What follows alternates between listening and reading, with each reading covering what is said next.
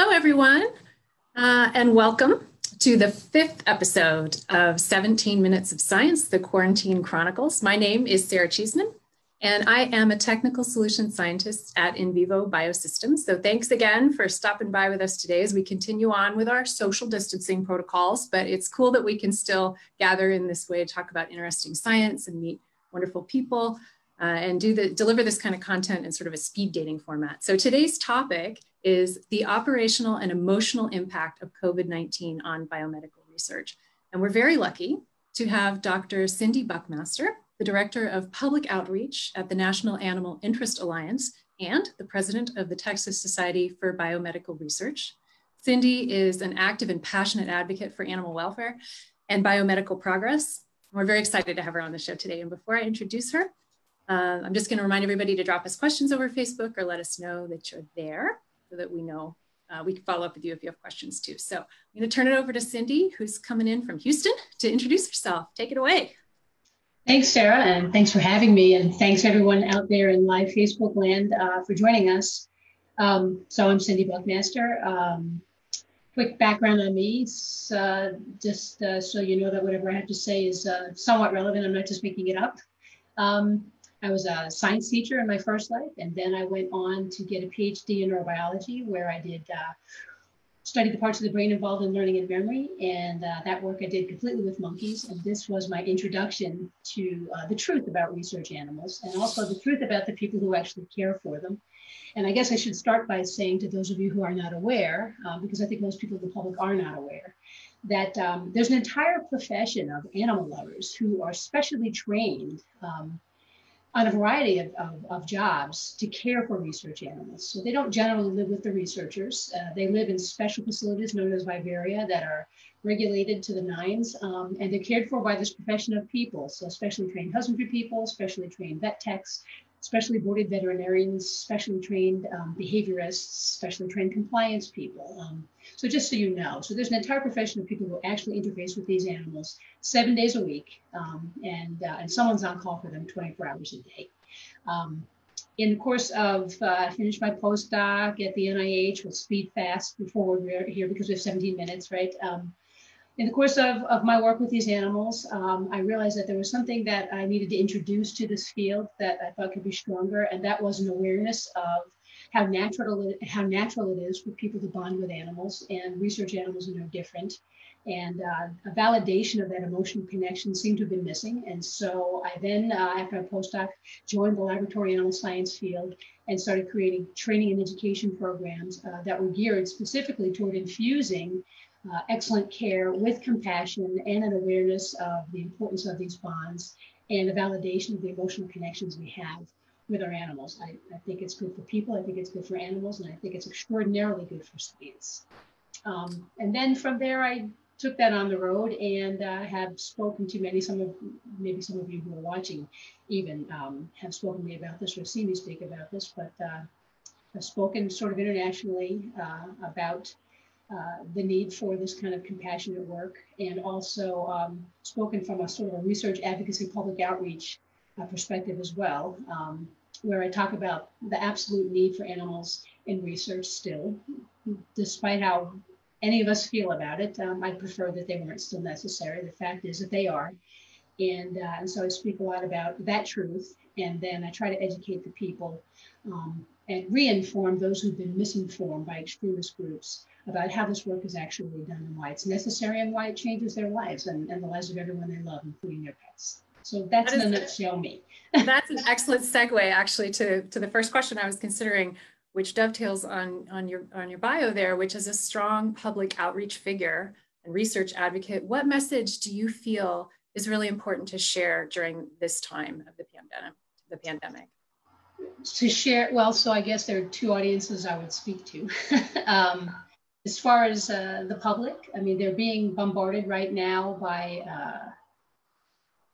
some unfair and I think very cruel attempts by the extreme animal rights community, certainly by PETA and a couple of others.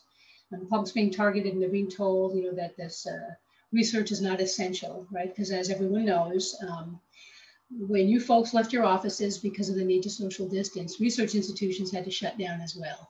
And so many of the labs had to shut down, and so they're not working with their animals, most of them, right? And then the folks who care for them, the lab animal professionals, also had to sort of scale back the numbers of people who could be in these buildings at one time. And so they divided themselves up into teams, which I think is smart. So there's some redundancy. If team A has an outbreak, then team B and team C can come in and care for animals, right? But what that meant was that a good number of animals had to, and mostly mice, rodents, we're talking about rodents almost entirely, because about 95% or more of the animals we research are rodents, but a good number of these animals had to be euthanized. And that was really difficult for our people. You know, we understand the sort of cycle of bonding and heartbreak that comes with doing this work.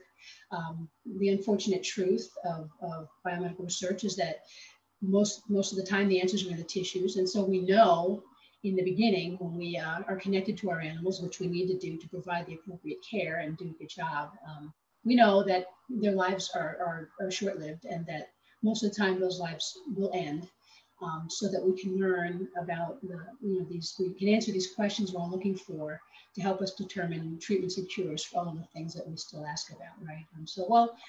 What happened is our folks had to euthanize a lot of those animals, and some studies are continuing, certainly studies related to COVID-19. Some people stopped what they were studying and then started studying COVID-19, contributing somehow to studies of COVID-19. There are a couple of studies, depending on where they were and how critical they were at the time with respect to time-sensitive situations, and how close you were to ending the study, and not wanting to waste animal lives that have been on study for 2 years and you're almost done. These kinds of considerations happened across institutions, but at the end of the day, some animals remained and some did not. And that was very difficult for our people already, because they had a hard time understanding euthanizing healthy animals, which to them seemed for no good reason, because the good reason they're accustomed to is that these animals' lives go to, science. They go to answering these questions for people and animals and everybody we love. And in this case, they didn't get to do that. And so our folks were really, really devastated by that. And, and it was a lot of animals, and that was very hard for them. And one of the things I've tried to tell them, and I'll get back to PETA in the public in a minute, is that, our animals lose their lives for us all the time in research, right? They lose their lives to save ours, and this time was no different. They lost their lives again to save ours, and in many ways, specifically ours, those people who are caring for them, right? It was just the reason that changed, right? So these animals are heroes, and you people, the caregivers, who euthanize them and were put in the situation of having to do this very difficult thing that I know is so hard for you, are also heroes, because you euthanize these animals with the same love and compassion you do ordinarily. And that's the gift that you provide to them in the midst of this, this biomedical research necessity that continues today. And it all happened so suddenly too, right? I mean, there was just so little time to prepare for what has ultimately ended up rolling out in this way. No, and that's right. It was really sudden. And I think also that's, the institutions were scrambling as well. Everybody was trying to figure out what to do. And, they stopped orders and they slowed breeding and they did all these things. But at the end of the day, they had to make hard decisions. And I think exactly what you said, the fact that they had to think about this so quickly caused them to use some terminology that was a bit hurtful to the caregiving community, right? They said, call the non-critical, the non-essential animals. Well, to us, they're all essential, right? And then PETA especially ran away with this message, and they're doing this right now. They're attacking institutions. Institutions who are trying to save lives right now are getting attacked regularly by PETA. There have been press releases going out to the public, and they're basically saying, we want all these labs to shut down. We call for you to shut down because if all that work wasn't essential, then you shouldn't have had the animals to begin with. And that is a game of words, right? And a very unfortunate game of words. While they're playing games with words, real people are struggling with serious illnesses. And that's not appropriate, okay? That is not what happened. All of these animals are essential because all of the studies they support are essential. So it does sound like the verbiage, as we know, is so important at any time, is wordsmithing, how we share our messaging. And And they know that, and they're exploiting that, right? I mean, that's exactly what's happening, right? And so, they're all essential. I'm pretty sure if I ask, the folks out there if they think that we should continue studying Alzheimer's disease or Huntington's disease or ALS or muscular sclerosis or this whole collection of infectious diseases that they're interested in us getting answers to and helping them with, they say, yeah, they're all essential, right? So that was unfortunate. That's not what happened. Our people, unfortunately, were caught in the crosshairs of it all. And the worst part for me is that our people haven't had an opportunity to truly grieve with anybody besides themselves and each other. And they're sort of distanced right now because the public doesn't even know who they are. And when they try to speak to the public about who they are and what they do, they get, they get shunned for the most part because the public hasn't been educated about who these people are. They haven't been properly educated about why research with animals is still necessary. And the reason for that is it's not PETA's fault. The reason for that is the research community has failed abysmally to educate the public about all of these things. We created this informational void and then stepped aside and let fanatics fill it with fiction for decades now. And so the public is, just trying to sort out what's true and what isn't, and they don't get a lot of response from the research community, right? So that's our fault. And that is an ongoing problem across many topics right now, as you say, those voids. So do you see in light of all that, especially in light of the real tragedy of having to euthanize so many animals that are in all these critical experiments ongoing, do you see that animal research may change after we come out of this pandemic in light of that, of reducing these mammal colonies? Or how do we get back on our feet after that? So there'll be a change, but the change won't be that. Listen, it's really difficult to get grants for research, and you can't just work with an animal because you want to.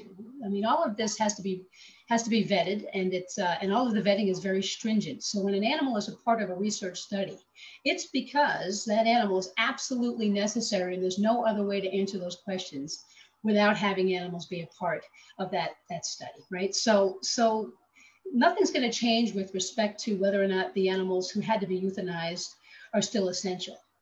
They'll have to come back. What's going to change is, and this is the hard part, there's going to be a delay. I mean, even my mice breed, every 21 days. But if you're looking at, let's say, a genetically manipulated model, right? A model that has been manipulated so that it models a particular disease, a genetic disease in people.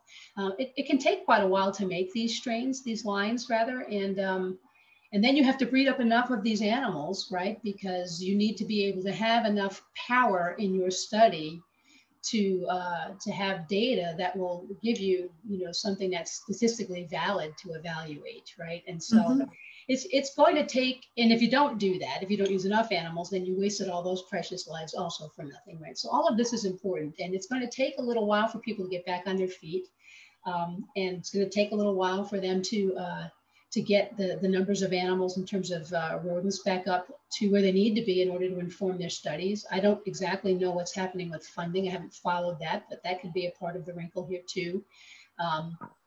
So I think, what's going to happen is that, unfortunately, we could be slowed down.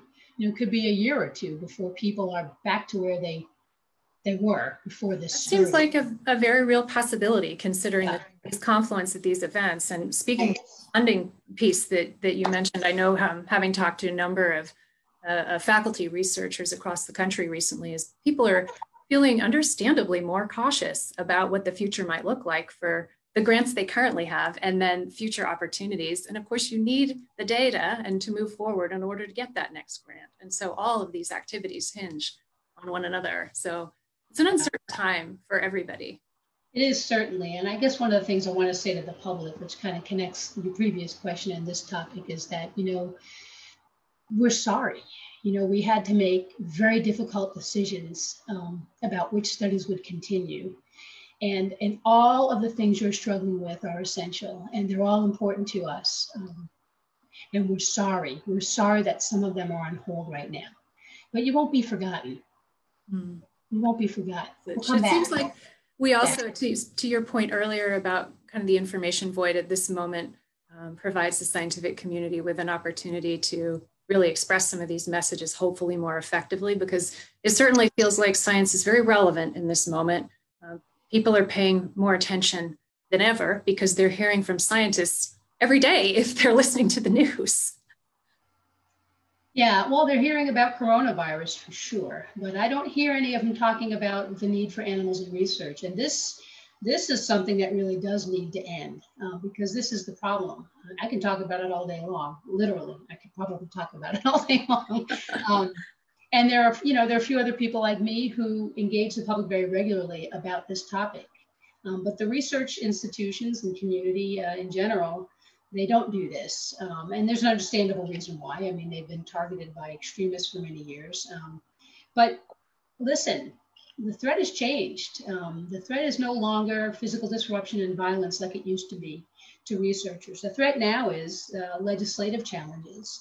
And the extremist community is making tremendous headway in that regard. And if the research community doesn't pull their heads out of the sand and start having honest conversations, fully transparent conversations with the public, you're going to wake up one day and find that we've crossed the line. The thing that you thought would not happen, that would never, this would never be restricted, and that would never end. And our ability to study X, Y, Z and work with this or that animal, that would never happen.